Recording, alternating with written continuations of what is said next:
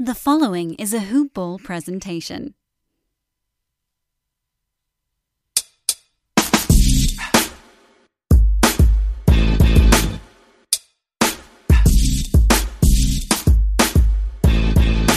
Yo, welcome to another edition of NBA Today, Hoop Ball presentation. I'm your host, Corbin Ford. As always, you can follow me on Twitter at CorbinNBA. And like I like to say, it's a Hoop Ball presentation, so make sure to check out the fine folks at Hoop Ball on Twitter, at Hoop Ball Tweets, online hoop-ball.com. This is the second of our season outlooks. I still don't have a name for it, by the way. We're working on that as we go. But we're going to get there. But we're talking Boston Celtics, and I have good friend, Twitter OG, James Olis. What is going on, man? Thank you for coming on and talking Boston with me.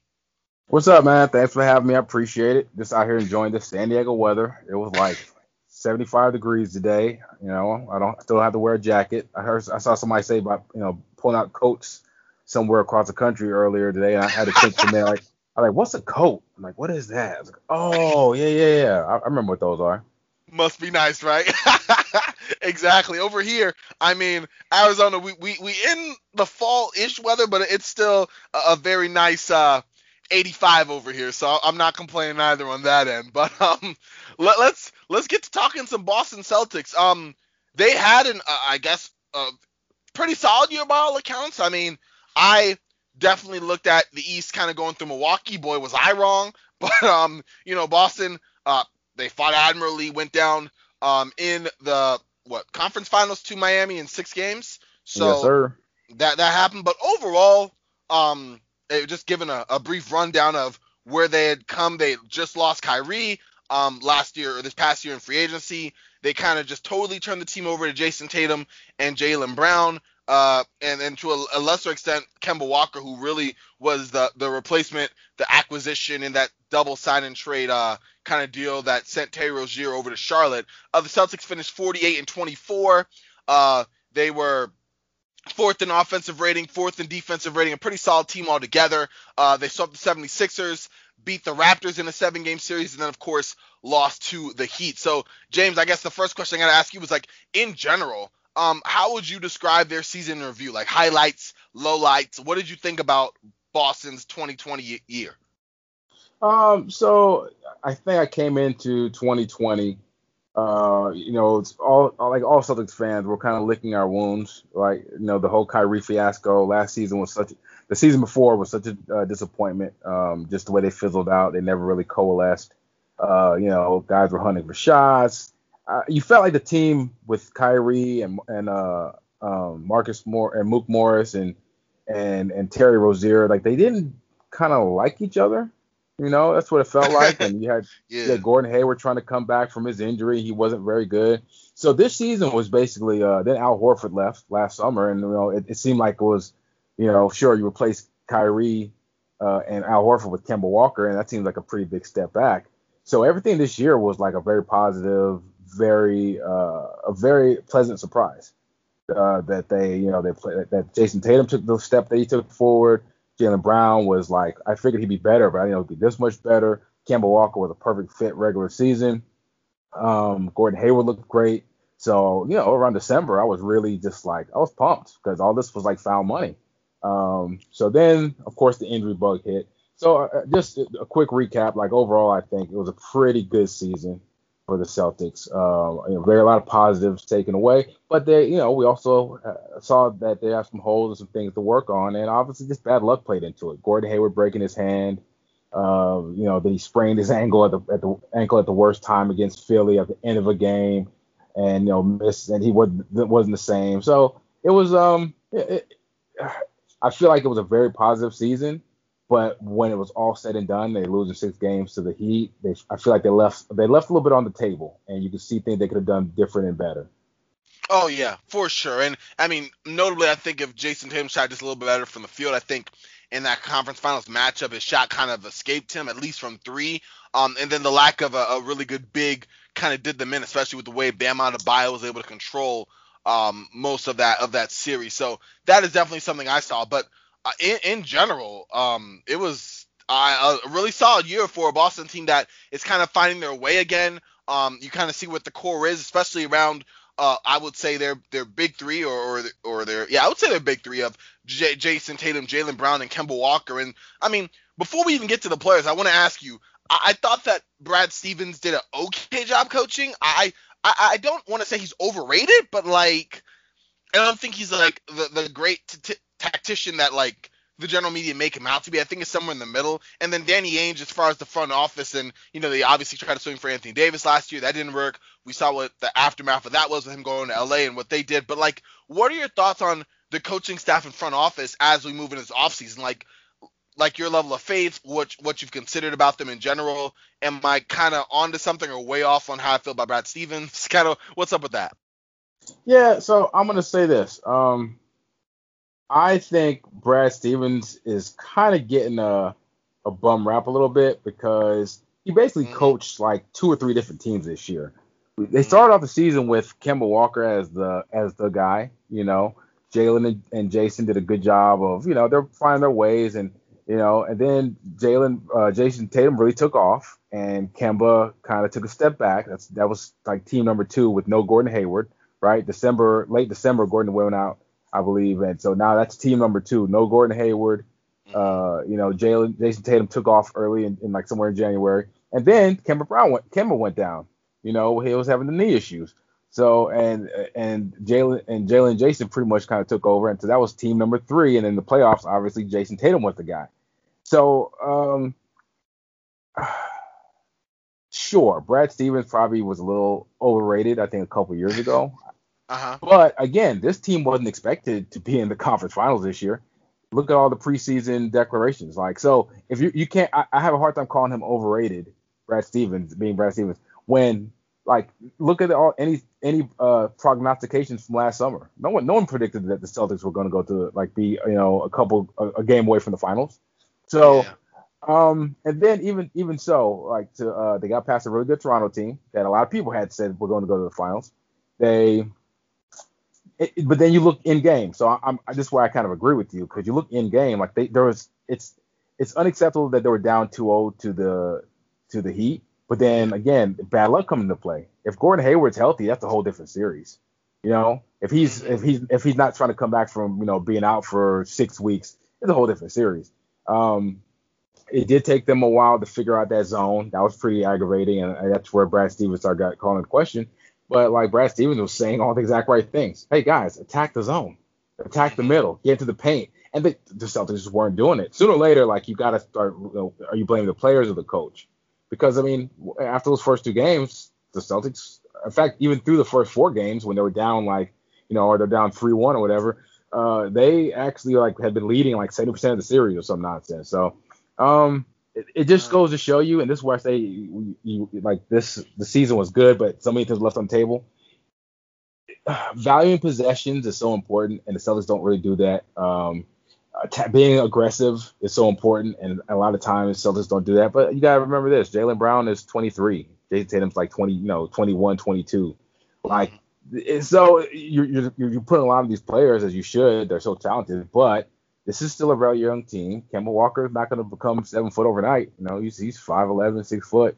Yeah, that was a real big weakness. So yeah. As far as Ainge is concerned, I think Brad Stevens, this is going to be a big season for him coming up, but I still have a lot of faith in him. And like Ainge has been, I think 8 out of 10 times he's winning any trade. He's making the right plays. So I get it. I don't think Anthony Davis was the right move. I don't think moving from Paul George was the right move. And I think that's kind of been borne out by where those guys have ended up and, from the thing they're saying now. Like Anthony Davis was going to be a Laker no matter what, either this year or next year, So yeah, I still have a lot of faith, and I'm still enjoying the ride. I get you. And I mean, you made a good point, especially in regards to some of the plays that, hey, you can't place on Brad Stevens, and also the fact that you're right. I mean, a lot of pundits at the beginning did not really consider Boston as someone that was, they were in the mix, but in the mix like any other team, like the Raptors were, like the 76ers were, and maybe not even to that level that like other teams that we mentioned in the East were for making it, Eastern Conference Finals bound. So I guess in some ways, yeah, it's more nuanced to it than I initially considered. So that was definitely interesting. But looking at the players under contract, and really, I mean, Boston's returning most of their team. Coming into next year, Kemba Walker, Jaylen Brown, Jason Tatum, Marcus Smart, Daniel Tice, Romeo Langford, Vincent Poirier, Grant Williams, Robert Williams, Carson Edwards, and Javonte Green will all be returning. So I figured, we keep it kind of general. We could just talk about in whatever order and whatever amount of time you want as far as just the top five, since they really got the lion's share of the minutes and just they were mostly the Celtics, and then we can kind of go into the rest of the guys and then kind of get our way down to the free agents. But let's start with the big guns. Between Kemba Walker, Jaylen Brown, and Jason Tatum, let's start with Walker coming through from Charlotte. I think that he was a stabilizing force for them. He definitely meshed a lot better than Kyrie did, while replicating some of that offensive attack. Injuries did hamper him throughout the season, and you're right, defensively he was a liability, none more so than in the playoffs later. But what did you think overall about Kemba's addition, and even looking forward, because you have him for a couple more years, and he is 30 at this point already? Do you see him kind of transitioning into kind of a bench role for the Celtics? Do you think he'd be another serviceable starter for years to come? What's your thoughts on Kemba Walker with the Celtics? Okay, so I hope Celtic fans don't get mad at me here because I love Kemba Walker in Boston. No, I loved him in Boston. Seriously, He was such a pleasant surprise. He, regular season, he provided every bit as much production as Kyrie did, without all of the headaches and the histrionics and the extra, third eye Illuminati nonsense. So honestly, look, if I get it, Kyrie's a superstar, and Kyrie has made big shots in the biggest moments. He's earned a championship, and he carries himself as such. So with Kemba, you get 90% of that production with 80% less of the superfluous BS, and that was a really pleasant surprise. Now, that being said, we saw that Boston against Toronto, they ran the box and one, and Kemba was pretty much, he was very ineffective against Toronto. Then against the Heat, he just, he was getting swallowed up by the long defenders. He was having trouble getting his shot off. And so, a player like Kemba is an all-star. He's a certified all-star. He's going to give you 20, 25. But, just from this evidence we've seen, when you get against the toughest defenses in the most high pressure, high leverage moments, Kemba Walker was at times a liability. Let's call it what it is. And if that's the case, moving forward, when you got a stud like Jason Tatum and Jaylen Brown, these two wing studs, every team wants that. You got and we can say what you want about Daniel Tice. We'll come back to this later. But that was one of the key parts of last summer when they said, "Oh, Al Horford's gone. Boston's going to be terrible on defense." Daniel Tice was a strong defender, and he's a big reason that Boston was a top 4 defense in the league this year. That was not supposed to be a strong point for them. So I get it. People say, well, look what Bam did. Well, Bam was an all-star this year. All right, so you didn't have somebody who stopped an all-star. So yes, Kemba is. I want Kemba. I love what he brings to that team, leadership-wise and energy-wise, as far as in the locker room. But at the same time, if Boston, my rational brain says, if Boston wants to be a championship contender, how can they be both a contender and pay Kemba $30+ million and have him on the floor against the Jimmy Butlers and even the Jay Crowders, just the long defenders, and then against a guy like Tyler Hero, who just he kept losing this guy. Kemba kept losing his defender, and that's a big reason that Tyler Hero and Duncan Robinson kind of got loose, because Kemba was on the court, and then Jimmy Butler would mismatch, get a switch, and just destroy him in the lane. So it's tough, man. It's really tough. And I said this right after the Eastern Conference Finals, and people thought I was oh, you're just being over dramatic. But I'm like, hey man, I love Kemba, but if Boston's saying that they want to be a serious contender, they can't have a net minus on the floor for 30 minutes a game. So I definitely Danny Ainge is kind of a ruthless kind of deal maker. And I get it. After the Isaiah Thomas thing, after Jay Crowder and Gordon Hayward, it would be a bad look for them to say, oh, 1 year at Kemba, here's your contract, now we're going to move you because I get it. I get it. On one side of it, it's a bad look. But another side of it is, hey, are you trying to win? Or are you trying to make, are you trying to score points as far as fandom? So, yes, yeah. Kemba's great. That kind of money, and we just saw like he was a big reason that they lost to the Heat. So I don't know. Yeah, it's weird because you say that and I agree. It's like on the one hand he played well in the regular season, but the weaknesses, deficiencies were there. They obviously aren't going to get better as he ages because that just doesn't work that way. And we're already kind of seeing not a full step, but I'd say a slight step kind of broken on Kemba. And you're right, he's someone that you rely on. He had his third best shooting season from deep. His third best shooting from deep on the most threes he's ever attempted, in a year. But at the same time, you mentioned his flaws and they're apparent and they won't be fixed soon. So whether Danny makes a move or not is going to be telling. And you're right. Like, if you're trying to compete, which the Celtics are, then you want to get better and you don't want to have, like you said, that negative there at the same time.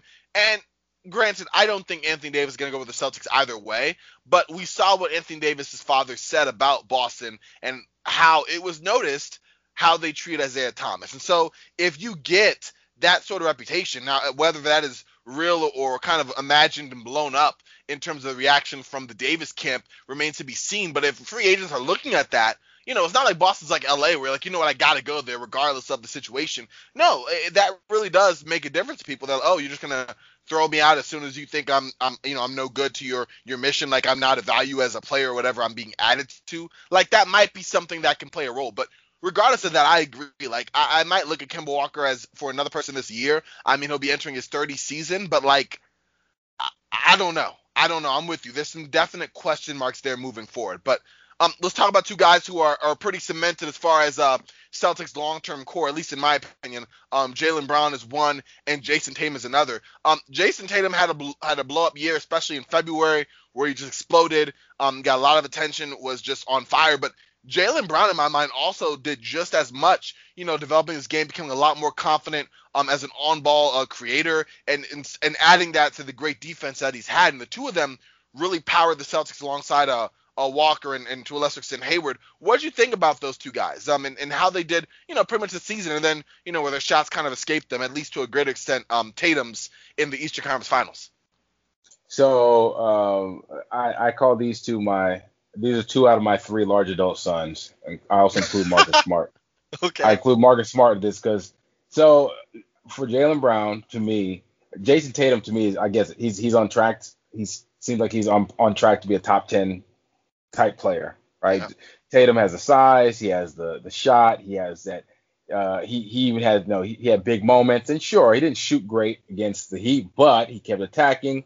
He averaged like, I think I tweeted this so that he averaged like 27, 10, and like 6 assists against the Miami Heat. Like that's incredible.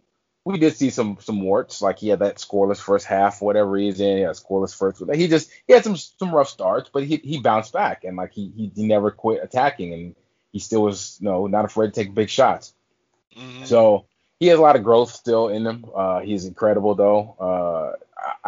I still just think back and see all this is still kind of like a long victory lap, even though we haven't won anything yet. Because look, hey, Philly could have had him. Philly traded that. They traded back to get him and gave up another asset to get freaking Markelle Fultz. You know what I mean? When the Celtics, maybe this is revisionist history, but Ainge was like, hey, this is sort of our guy the whole time. This is who we wanted. So there's that. He took a leap that more than I thought he would take. My thing was Jaylen Brown. I've always liked Jaylen Brown's game. I even wrote about him a little bit when he was a rookie. He's such a raw athlete, but he just seems like he had something. And a lot of people weren't, a lot of smart basketball people were just like, we'll see, whatever. He doesn't seem to, they're looking at his advanced numbers, and his advanced numbers aren't great.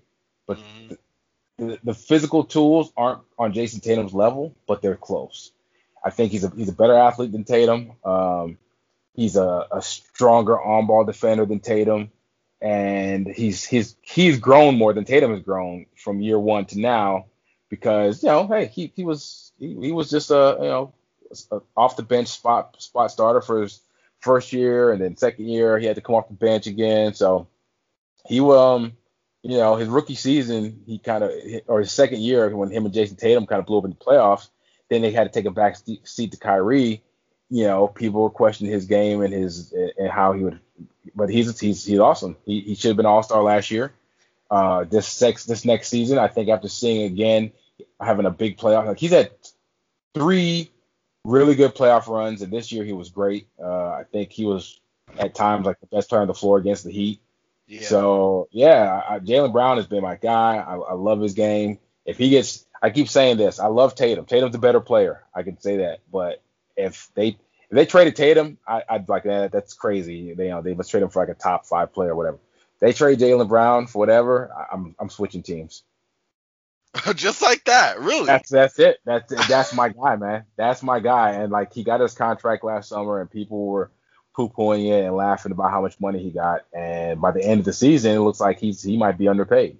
So yeah, just the NBA is all about. I think we've seen this, and it may be shifting a little bit, but having a wing who's versatile, can guard 4s, 3s, and 2s, and some 1s, who can handle and can make his own shot. Create his own shot and shoot, catch and shoot. That's what Jason Tatum and Jaylen Brown can do. That's such a valuable thing, and they have 2 of them, and they could have had 3 of them, but Gordon Hayward was, in and out with injuries, and that's just, it's bad luck in the NBA. So, yeah, Jason Tatum and Jaylen Brown, I think almost any team, like think about it, like you look at the Lakers, right, and the Clippers obviously have those 2 wings, but past those 2, there's very few duos you would say, all right, that duo is definitely. I would take them for the next 5 years, right? You would say maybe like Luka and Kristaps. Kristaps has his injury issues, right? That's the issue right there. So there's very few teams outside of like a LeBron James and Anthony Davis and maybe Paul George and Kawhi that you would say I definitely would take these 2 players for the next 6 years over Jaylen Brown and Jason Tatum. Yeah, I get you. It's hard to find a tandem that you would say, okay, you know what? Yeah, and you mentioned it already. Jason Tatum basically going to superstardom kind of overshadowed Brown's own rise. And you said like a parent who's kind of looking at the kids. I would imagine that Jaylen Brown would kind of be that middle child in that way because, he matured into a 3-level scorer. I think this is a statistic I pulled from one of the reviews I was reading about. Like one of the 6 players to and I hate these kind of random ones, but I'm just going to go for it anyway because why not? Need some stats.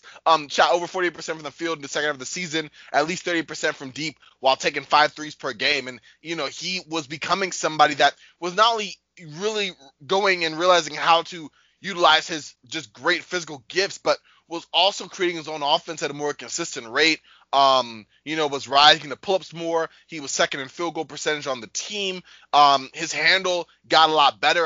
It wasn't, it's not great, but it got to a point where he could create more separation. And with that improved off the dribble game, I mean, he had more success. So those 2 in general, in addition to his strength on defensive end, I think it raised Jaylen Brown to another level. But then also, like you said, Jason Tatum, the one that you'd be hard pressed to find another duo, especially with their age, that you look at and you go, you know what? Yeah. I'll take those guys over these 2 because they're going to grow into something special. And you're right, if they're not separated, knock on everything because those 2 are really good in tandem between swinging the 2 and the 3, the 3 and the 4. Long term, they have a future there. But let's talk about the 2 other guys that kind of rounded out the starting 5, especially in the playoffs. Do me a favor real quick. Yeah. Let's spend 60 seconds. Okay. And let's see. Would you take Luka and Kristaps for the next 6 years over Jaylen and Jason? Ooh, that's a good one. So like, that's good, huh? Yeah, exactly. Like, I mean, because Luka, I wasn't a big Luka guy coming in. He's proved himself. He's obviously MVP candidate. And so if you say, him over Tatum, easy. I wouldn't argue with that. But then you look at Jaylen and you look at Kristaps, who's injury prone, and it's a question. It is. That's true because you're right. On like a player to player, if I'm I'm gonna extend it even further. If we're ranking those 4 players, I mean, in my mind, I did the same. I definitely underrated Luka. I would take Luka first, I think, and I'm splitting that one out with Jason Tatum. If that's not a 1-1B, then I want to say Luka and then Jason Tatum, even though. Like, Tatum had more long-term success this postseason, but Luka just in general. Luka's younger. I'm going to go Luka, Tatum, Brown, and Porzingis, right? Is that how you would go? Honestly, when you factor in Porzingis' injury history, that's where I'd have to go. Because I get Porzingis is at 7'3", with his kind of shooting, can be like, this is nicknamed as a unicorn for a reason. But, again, he just had surgery again. So I don't know, man. That's a good one, though. And then let's think. I can't think. I'm trying to think of another duo that again outside of LeBron, and then the Kawhi duo Trey was. Young and John Collins? No, I that's would not easy. even. Yeah, not even close. Who else? See, Yeah, you're right. I'm trying to think of another young group. I mean, the thing is, like, most of the duos that are coming to mind are like older guys. Like even I like mean, Kyrie and Durant, or like I like the guess you the could upper say. tier. I guess you could say Booker and like Mikal Aiden. Bridges or him and Oubre or something. But like I would take Jalen and Jason over them.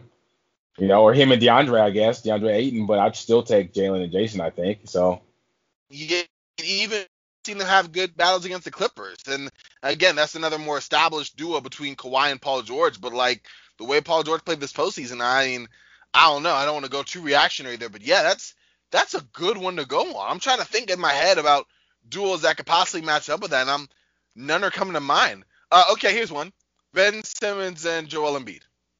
I would see again because I get it. I still think Jason over Ben Simmons, and yeah, Embiid's awesome. Again, the injury stuff, the weight stuff.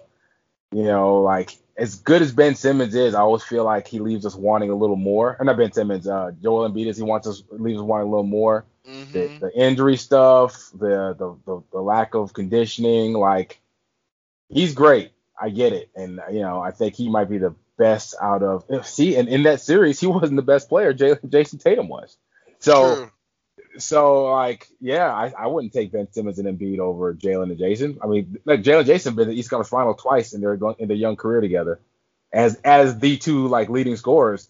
What is Ben Simmons and Embiid are still trying to get to the conference final. So Yeah, they're trying to work out the kinks and then right, their own like severe weaknesses. Yeah. or I guess I'm sorry, they lost to Kawhi and the Raptors in the conference finals, didn't they? Last year, yeah, they did. Okay, so yeah, I still go. So that I'm sorry, that was a little aside there, but Uh huh. so That's a let's good round one out though. the yeah. Yeah. Okay.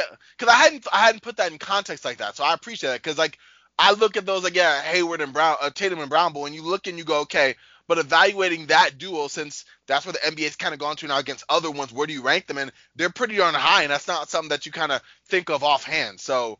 Yeah, I think that was 60 seconds well spent. But yeah, let's go down. I mean, we're not gonna spend a lot of time on the bench pieces unless you got some particular strong opinions about Carson Edwards. But before we even get to them, Marcus Smart and Daniel Tice, I feel like two solid guys who really helped the team in general. Maybe might have been a little underrated in certain parts, at least for Tice, in my opinion. But what'd you think of those two? Marcus Smart again is a lot like Jaylen Brown because he was drafted here and he was a sixth pick. He was a little bit maligned. He never come off the bench all his career, and people were saying he's not. I don't think people would call him a bust. I think a lot of people just kind of forgot about him outside of Boston. But he's been such a strong defender all this time, and now the last couple of seasons, his 3-point shot is really. Marcus Smart was literally the worst shooter, like volume shooting 3-pointer in history up until like 2 years ago. Like seriously, I think he was somehow he had all these threes taken, but was shooting like 27% from three or whatever. And in the last couple of seasons, he really turned it around, and it's become a positive weapon for him.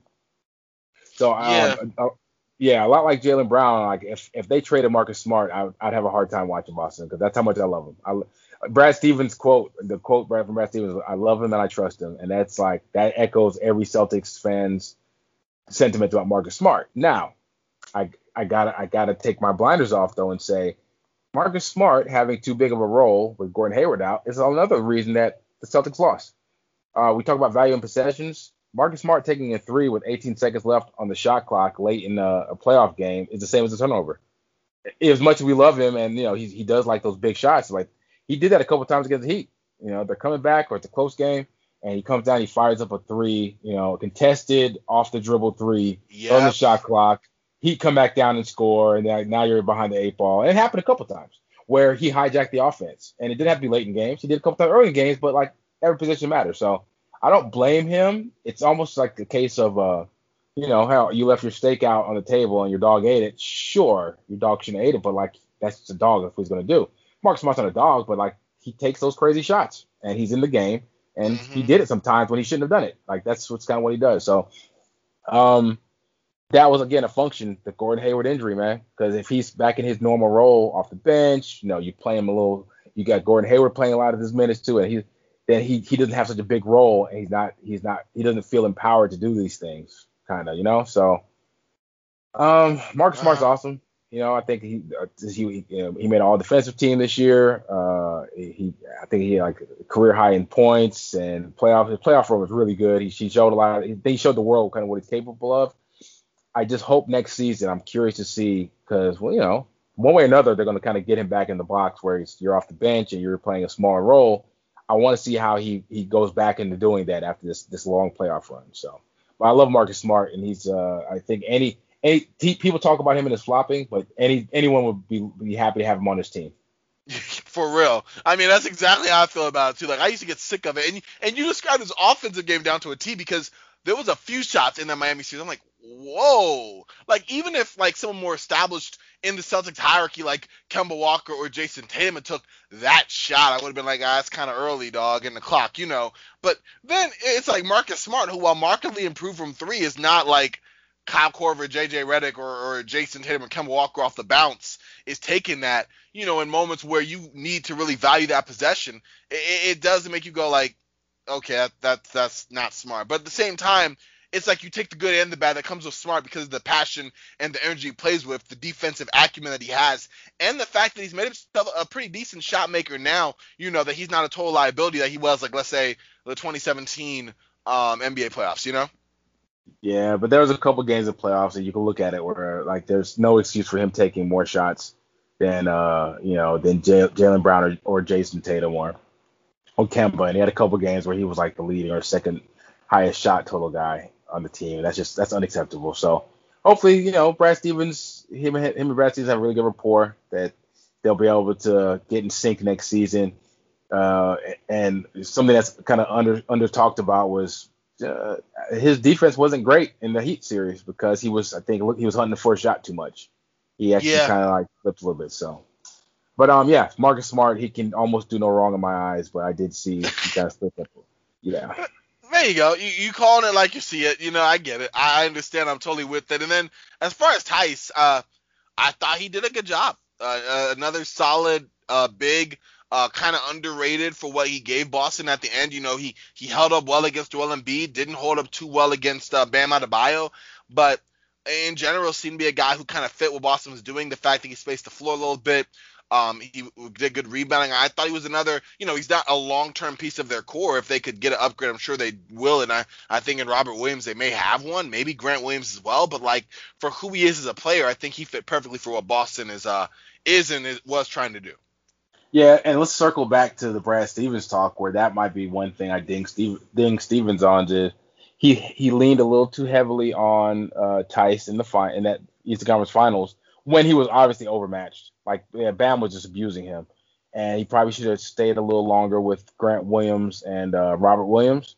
But I get it, it's hard to trust young guys in big moments like that. But yeah, Tice, he gambled and lost that last one. I remember Grant Williams was doing a great job. Celtics were up like 6, and they brought Tice back in, and Bam immediately attacked him, and like kind of changed the whole momentum of the game in that game 6. So, but yeah, Stan Tice again. Very few centers are going to just destroy him. And every time he gets destroyed, that one time people hold up to see Boston needs a center, ignoring the other 90% of the time when he's just what they needed. His numbers were very comparable to Al Horford the year before, statistically. And I think people don't understand. He was a defensive player of the year overseas before he came here and played in the NBA. Like, and it shows. He's a smart defender. He's a good team defender. Pretty decent shot blocker. I think he might got fatigued in the playoffs, right? That's a long, grinding playoff run, the bubble. So, but I think he's probably better suited maybe as a backup. But even as a starter, he was more than fine in 90% of possessions. But same thing with Kemba, though, right? If we're going to say that against the top competition, you can't be better than 90%. You have to be better than everybody if you're trying to win a championship. And maybe he's not a championship level center. And so Boston still has work cut out. I feel on that for sure, and I think that's the best way to describe him. He was solid.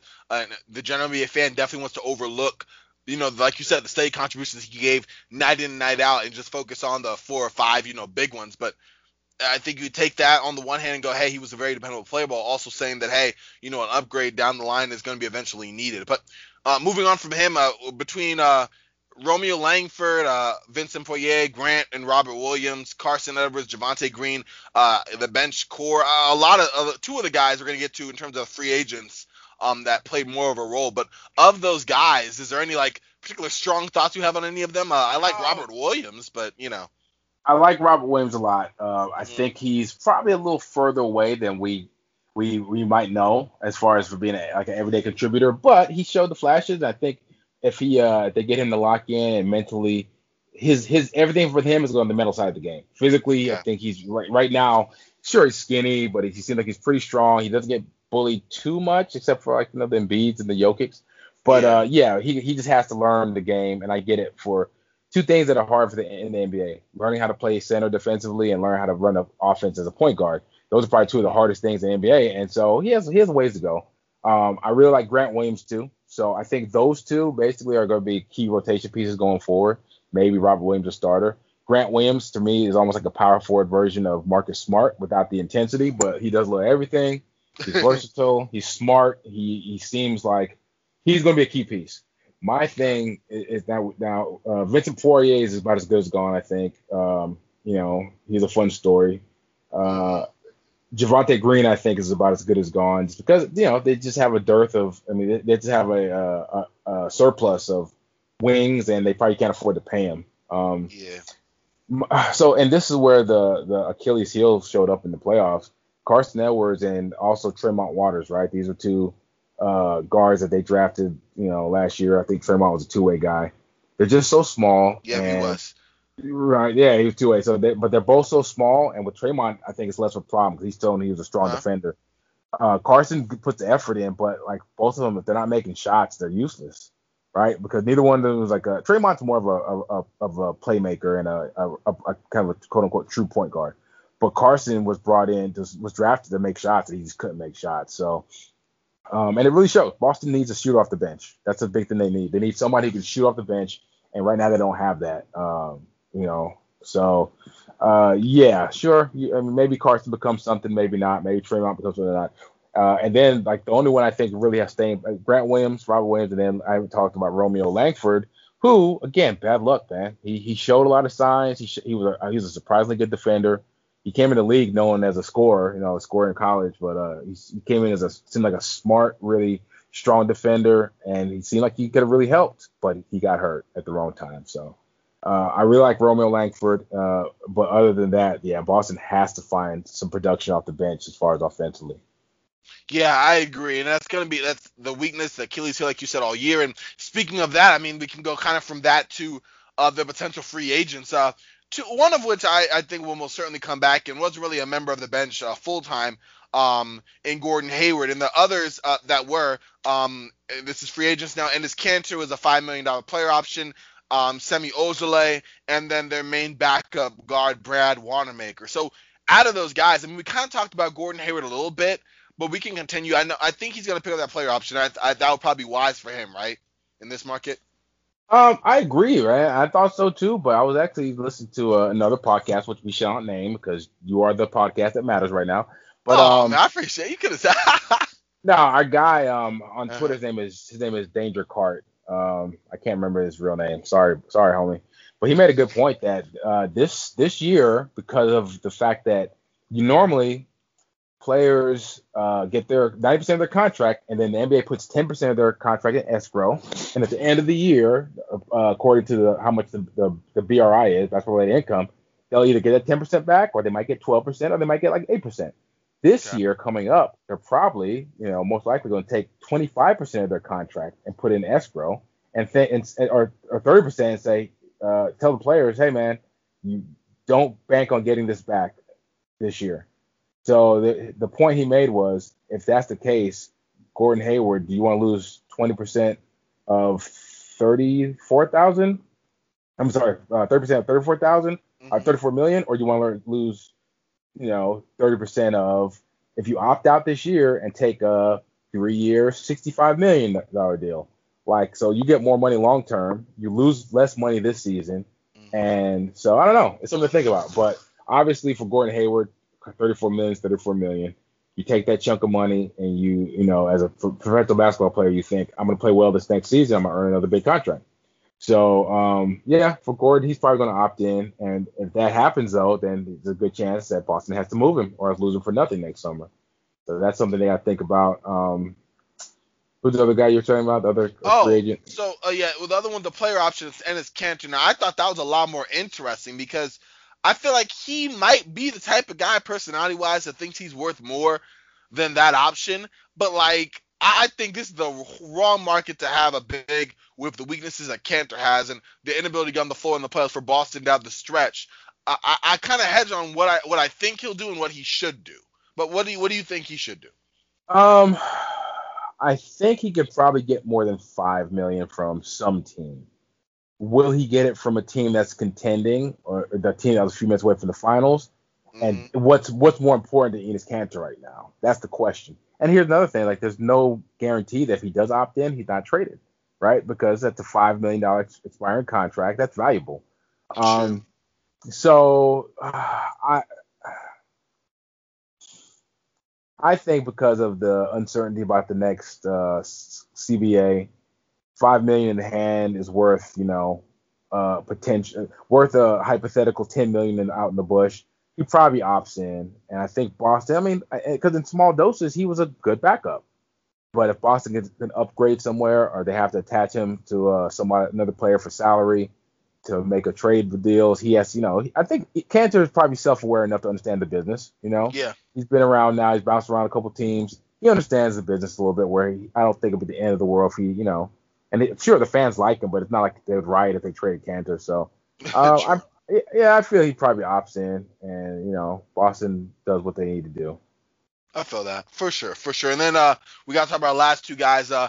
One, my personal favorite on Boston, Semi Ojeleye, and then the other, Brad Wanamaker, both of which is unrestricted. What are your thoughts on those two? I think Brad Wanamaker had a strong season with Boston. He is 30, I think 31. Not really a super great shooter, but like he gave them some good minutes, particularly in the playoffs. And then Semi is just one of my favorites. I don't really know if he's of any like real value now for Boston, but like another big kind of muscular body, takes a lot of threes, doesn't make a whole lot of them. But like, what do you think of those two? So, again, Wanamaker is one of those guys. I'm with you. I liked him a lot this season. I like both these guys a lot this season. But you're saying that you're trying to build a contender. These guys are great for the regular season, and Brad even had a couple of nice playoff games. I just think when you have playmakers like you got Kemba, you got Jason Tatum wants the ball in his hands. You want Marcus Smart back on the bench. To say you bring Gordon Hayward back off, no matter what, Gordon Hayward's on the contract. He's either going to play or get traded. I just don't. I think it's a crunch, and I don't think. I think Brad Wanamaker is probably a little. He's on the outside looking in. And same thing with Shemi. I like Shemi. I like the fact that he provides. He can defend bigger guys, but if he's not making shots, he's about useless. And I don't think he makes shots at a high enough rate. And there's too many times he's like he's fine one-on-one against Giannis for a couple plays, but you don't spend money on a guy just to guard, another big body for 5 minutes a game. You just don't do that. So I feel like Shemi, especially with Jason Tatum's giant contract coming up, you already got Gordon Hayward on a max deal, Kemba on a max deal, Jaylen Brown on a barely big deal. It's numbers crunch, and I think that both those guys are gone, which is kind of sad though, because I think all teams need guys like that, minute eaters, good locker room guys. Fun guys, it seems like the teams really like both those guys, but I think they both have to go. I think. Oh yeah, for sure. And I mean, it's sad, but you're right. They just need upgrades that position. You can't have where the bench is a big weakness, and yet both those guys were a big help off the bench because you want to shore that up. So I'm definitely with you. I hope that Brad Wanamaker finds another spot in the league. Definitely for someone who played a lot overseas. He's proven that he's at least an NBA level guard. And then Semi, we'll have to see what happens with him. But I like the guy too. But moving from that to the future now, draft picks, got future assets. Who should the Celtics pursue now? This is the last of their trade haul from like a mix of the Nets and other trades they made. They own the 14th, the 26th, and the 30th pick in this upcoming draft. And, all over, we talked about their bench, and I've been reading some mock drafts and kind of seeing like who would be available. And they've gotten people from Precious Achua at 14, who's like a versatile big, who's a lob threat who can run pick and roll with shot creators. You have guys like Killian Tilly, who's a lottery talent, but got some injury history. This is one guy that we talked about a little before we came on, Kira Lewis Jr., who, averaged 18 points, 5 rebounds, and 5 assists a game, and, hit 36% from 3. But, like, I know you have some thoughts on him to talk about him. And then I feel like Precious Achua is someone that people have talked about for a little bit. So, like, who are you thinking about in general for, like, archetype-wise, player-wise, whichever you like, who the Celtics should target? And, like, what do you feel about those names out there in terms of rim running big like a Precious Achua and a guy like a Kira Lewis Jr.? I mean, a rim running big is what you have in Robert Williams already. You already got one project. And this is where the Jason Tatum and Jaylen Brown kind of like leveling up kind of accelerates everything in Boston, because like they don't really have the time or roster space to be developing rookie level guys. Sure, you can bring a young guy in to help off the bench, but to bring in rookies by nature are normally just bad. Even if the production looks good, they're usually just like not helpful to winning. So that's where it's really tough, man, because now it's not about, all right, bring in some rookies to come with Jaylen Brown and Tatum. Those guys are approaching their prime, and they're both really good. So it's not about developing. Now it's like, well, we just got to East Conference Finals. We're trying to win, and rookies probably are going to help us win. What's the kid's name? Kira Lewis. Kira Lewis, like, that's great, but he's gonna need the ball in his hands. Yeah. Boston needs scoring and shooting, but they don't want somebody just to dominate the ball.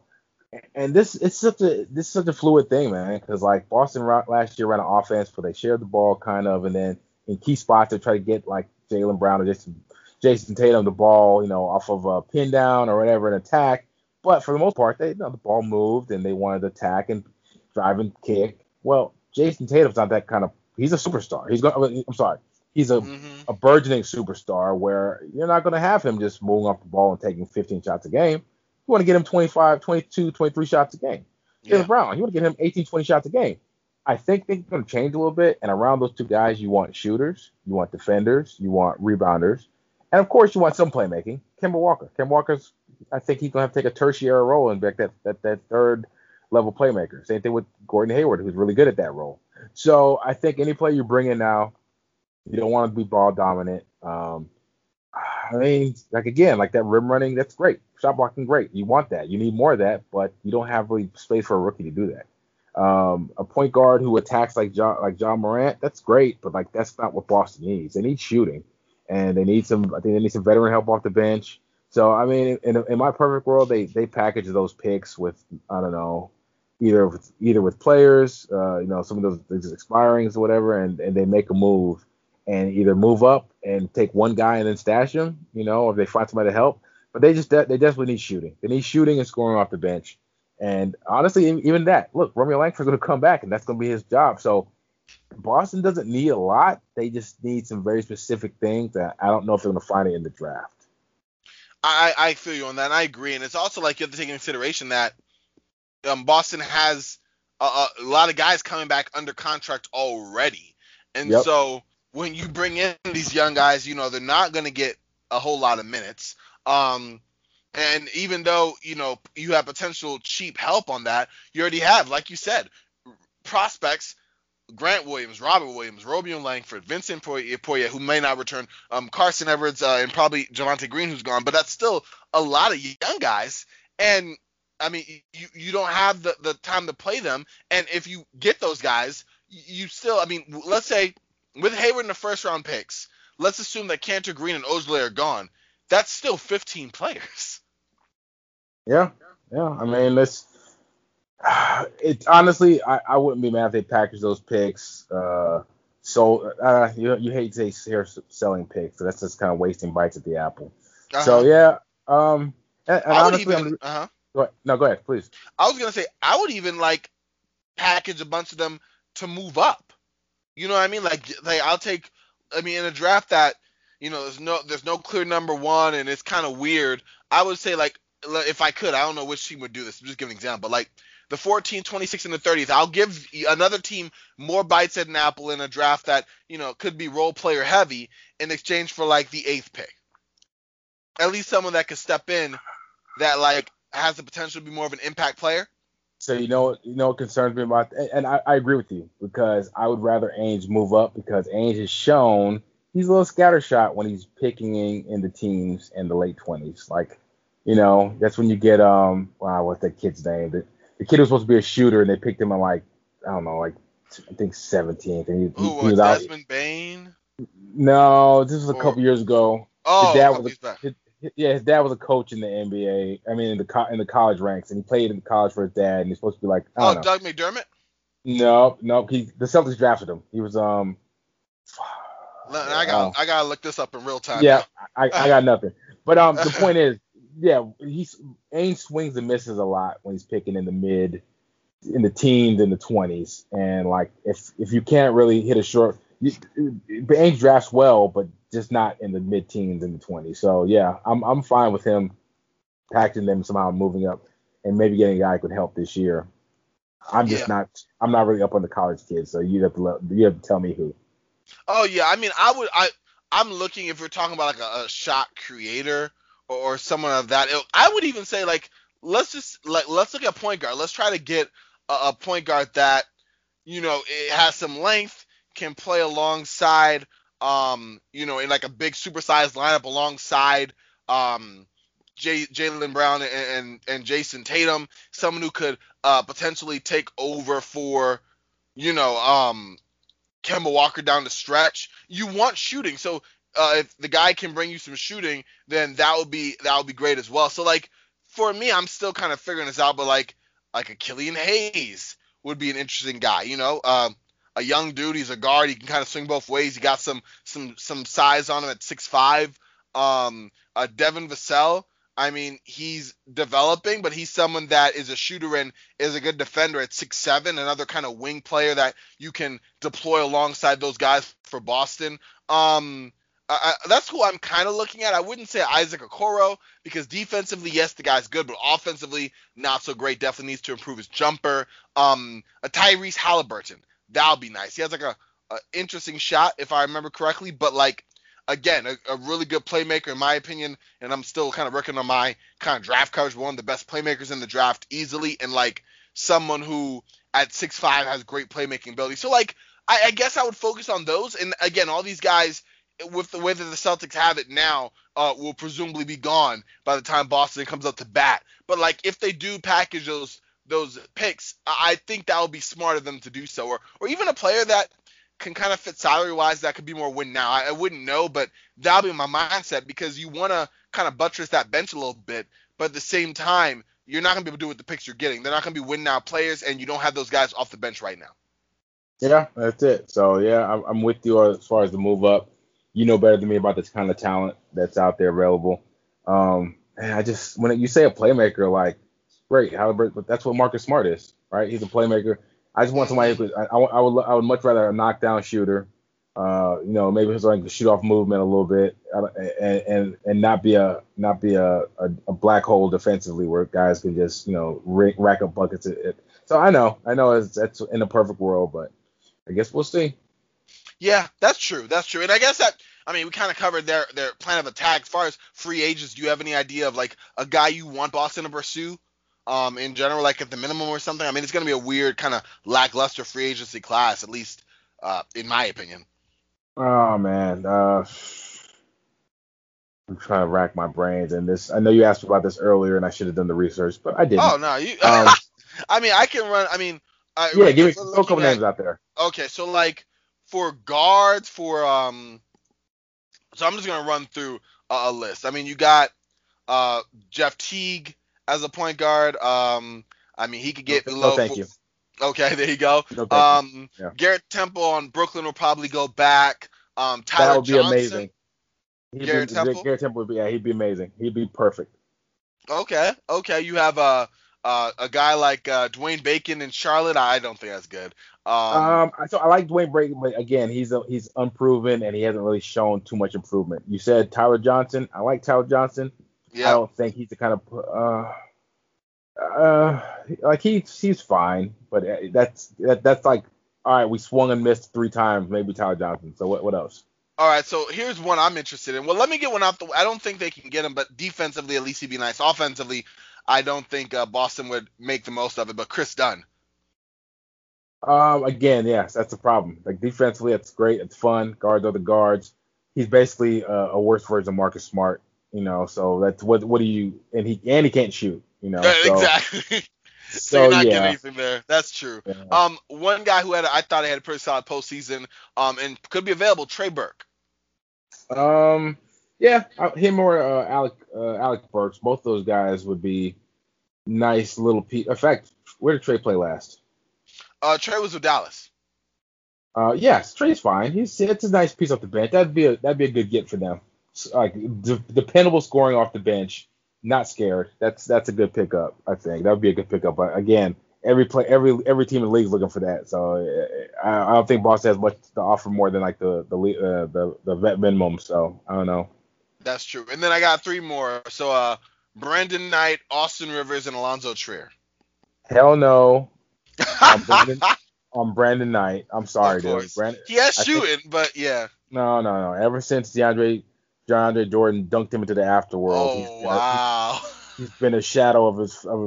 He's just been he's one of those players that you feel kind of bad for, because it seems like he's probably a good guy, but he's just not a very good basketball player. I would really like Austin Rivers, because I think he's shown he can shoot. He's a pretty scrappy defender, not great or anything. Again, he's undersized though, and I don't think he's a dead-eye 3-point shooter. So that's a good pick. That's a good one. And who's the last one? Who did I say? It was Alonzo Trier.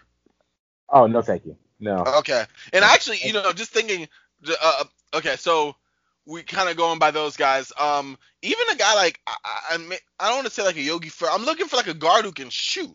But like all these guys, my problem with Trier is that Trier showed that he could put up decent numbers on a bad team, but there's a reason he didn't play very much. There's a reason teams didn't want to trade for him. I know the Knicks were kind of maybe holding on to him, whatever. That's where we don't. But no, he's just not that good. Yeah, and that's the kind of thing. It feels like this market out here is just, it's not ideal for what Boston needs. I mean, you're kind of screaming about the barrel with certain guys. One guy I think would be interesting just because of how I liked him in Phoenix, who could potentially be available, Cameron Payne. Honestly, man, after watching him in OKC and watching him in Chicago, again, I'm not saying that. No, I get you. He played well in Phoenix. He had a spark. Now, is that shooting definitely probably small sample size theater? Because, I mean, it was over 8 games. But, like, yeah, that's my thing. I've seen, like, 3 other years of him before, and no, I'm good. I'm good. Yeah, he just maybe turn the corner, and maybe they could take give him a preseason roster invite or something, But yeah, unless he did. He looked really good for those 8 games, but I'm but good. You said it, just 8. Yeah, I feel you on that. All right, so as the Celtics go into next season, I put, is this a championship or bust year? Now obviously it's not. Because as long as you have Jason and Jalen as young as they are, in long term, you'll be fine. But there's definitely another year of contention around those 2, you'd say, right? Yeah, man. I mean, Jason Tatum is going to get that rookie max deal, or the first max deal, rookie extension. He's going to get that rookie max extension. He's going to sign that. Jalen's on the contract for another, his extension I don't think is kicked in yet. He's got that big extension, so. As long as you have those 2 as your core, you're pretty much good to go for the next couple of years. But I mean, we all know this is the fear now, right? Like, what player has stayed with his original team like for his career? Dame has done it so far. Steph has done it. Every other superstar that's out there, has basically swapped teams. That's kind of, I can't think of anybody who's done it. So the Celtics know they're on the clock. There's no such thing as we have a year to mess around. You don't have a year to mess around. And they've already been to the brink of the promised land, almost the brink of they've been to the brink of the finals. Anything less than that next year is going to be a disappointment. You know what I mean? So And that's Yeah. even with the East getting stronger because, I mean, let's say Philadelphia, they're going to take a step back, and Toronto, we don't know what they'll do, but like Miami was already there, Milwaukee presumably would be there, and then we don't know where Brooklyn's going to land with KD and Kyrie, but I'd imagine in the upper echelon. You would still Hey consider that? man, you know what? This no matter what happens around them, I'm pretty sure you ask everybody in Boston next season if they don't at least get to Game 7 of the Eastern Conference Finals. How do you feel this? It's going to feel like a disappointment because it's almost like Pandora's box. Once you open that box and you reach a certain level, anything less than that level is going to feel like a failure. You know what I mean? So, Yeah, no, I get you. I get you. and again, I think even fans didn't expect this season, so it's cool. It's a magical ride. It's all gravy. Next season, the expectations are there, and that everything changes a little bit. So we saw that Boston didn't react very well to pressure, against the Heat. So let's see what they do against the pressure next year of being expected to win. How they bounce back. Yeah, it's going to be important to see for sure. All right, so I mean, let's just run through just some rapid fire superlatives. I'm a sucker for those, so I just kind of threw some together. I mean, kind of first thing that comes to mind. Obviously the best player. Actually, I guess it's not obvious, but it kind of is. Best player on the Celtics. Oh, it's obvious. It's Jason Tatum. Okay, cool. I'm over here going, you can make a case. No, you can't. Okay, worst player, and from that I mean like either your own opinion, one who gets some relative minutes, but like you're looking like, hey, you're not ready, dude. You'll never be ready. Either Poirier or Carson Edwards. Okay, I feel you on that. Now, follow up just on that. Of those two, who do you think is? I mean, Poirier probably doesn't have a future left with Boston, so I guess he's the guy out. But like, you can see Carson Edwards moving away from that spot, or do you think he's kind of is what he is? No, if he just makes shots, and he's proven like he's had games and streaks in college he made shots. If he can make shots, then sure he can be a spark off the bench if you need. But yeah, this year he was just bad. I feel you on that. All right, so player with the highest potential. So my head wants to say Jason Tatum. Jason Tatum looks like he could be an MVP discussion for the years to come. Yeah. But then I have almost irrational love for my boy Jaylen Brown, man. Jaylen's incredible. I feel you, man. I love his athleticism. I love his his big moment was he dunked over LeBron James' head, like, you know what I'm saying? Like he just went for it. Yeah. And against the Heat, he had moments. So this is, again, we'll go back to Brad Stevens. Mm-hmm. I think against the Heat, Kemba should have automatically been your tertiary player, and they should have went to Jaylen Brown way more, because I think we saw late in the series when they just let Jaylen Brown attack, and he had a mismatch against Duncan Robinson or Tyler Hero or Jay Crowder. He was killing all of them. So they turned to him a little too late, I think. So in my heart, it's him, but in my head, I know it's Jason Tatum. Yeah. Okay. So I feel you. I mean, that's solid, and you're right. Both of them have that leap. Although you're right, Jason to me is that guy. Although Jaylen, as long as he's around him, will become I don't want to say a perfect sidekick, but someone who can develop in his own right, but will kind of be like under that lens. But moving on from that, a player who is most likely to be moved next season. Ooh, move next season. So I'm gonna say probably Gordon Hayward. Like if most likely, as far as like that contract gonna be huge. So unless he opts out and takes a longer deal from Boston, which is like, all right, he's home. Yeah, he has a good chance. Or right behind him, I'm gonna say is probably Cantor if he opts in. Okay, I feel you. That's gonna be interesting. And then a player folks are really sleeping on up in Boston. I mean, it's kind of weird because I feel like you kind of see all of them, but like, I mean, you can make a few cases. I'm gonna say Romeo Langford because again, I think the fans outside of Boston didn't get to see him much at all this season. He barely played because he had I don't know, he had maybe a knee injury earlier, and then he had that, they had to get surgery in the playoffs. He missed the end of the playoffs. So yeah, I say probably Romeo Langford. He's like 6'8". He's athletic. He's shown, still not a shooter yet, but I think I saw he hit a couple threes, a couple games, and he's a much better defender than I thought he was. And so again, in a league that values versatility and wing depth is such a big thing, having him off the bench is gonna be a big deal, and I think he's gonna surprise people next season. Okay, I feel that. All right, so I gotta get to my I said you know in the note I said you kind of decipher this how you will, but the no yes player, and example for me is as a Lakers fan, you know, between 2010 and 2014, that was a meta world peace for me. A guy that's like, what in the world are you doing taking that shot or whatever? And then you goes in, you're like, hey, that's my guy. All day I ride for you. You know, like, who is that on Boston? I have a feeling I know, but I like, I mean, want to you hear already know. Yeah, no, it's Marcus Smart, man. It's For Marcus real, Smart. no. There were times when he was, you know, the second best player on the court. And even he had games like against that Toronto game where he just hit all those threes in a row. Like he's a wild card, and I mean that like the Charlie Day on It's Always Sunny in Philadelphia wild card, where it's not, maybe it doesn't always work out the best, but it's always coming from a good place. He's always gonna play hard. He's absolutely that player. I feel you on that for sure. He does. He puts it all on the line. He put heart in his sleeve, and you're right. Whether the results are great or imperfect, you'll live with them. But I feel like these last two, I'm just gonna throw them together because I kind of feel like they're interchangeable. But like the top two players that you go to when the game's on the line, I made that two from one.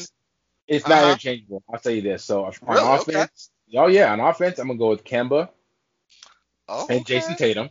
All Actually, Jason right. Tatum first, because Tatum's that guy now. He is. Yeah. Kemba's. I mean, hey, heart attack Kemba, man. I mean, heart attack. Cardiac Yeah, Kemba. cardiac Kemba. Yeah, heart attack Kemba. He Yeah, tried cardiac Kemba. it. That's for a reason. You know, that step back is vicious. When he's healthy, I feel like maybe we're gonna hear about him having like an arthroscopic knee surgery or something because he seems a little bit. When you're at that level of player, you Yeah. lose 3%, you lose 5% of your speed. It shows, and he just seemed a little. He had a little less burst in the Heat series than he did. Yeah. So Jason Tatum, obviously, with his size and his shot making ability and his the way he gets that separation with that sidestep, and then Kemba on offense, and then defense. That's easy. That's gonna be my boy Marcus Smart. He has some of the quickest hands in the league. He's just, I mean, he's just an unreal defender. When he wants to be, when he's locked in, when he's not worried about his offense. And then Jaylen Brown, man. Jaylen, as an on-ball defender, is really, really good. He just needs to really start working on his off-ball awareness. He gets back cut a lot. He loses his man a little bit. So, but if we're talking about a clutch defensive possession where he's on the ball, I'm happy with Jaylen on the Brown ball or Smart on the ball. Okay. Now, see, I messed up on both of those because I felt like Kemba was top three for me, but like I have a feeling that Jaylen Brown is actually going to move into that as the second player behind Jason Tatum. And then defensively, I made a horrible mistake and just left on Marcus Smart because I'm slipping. I had Jaylen and Jason on that end. So yeah, that's a big time switch, huh? How dare you? I know.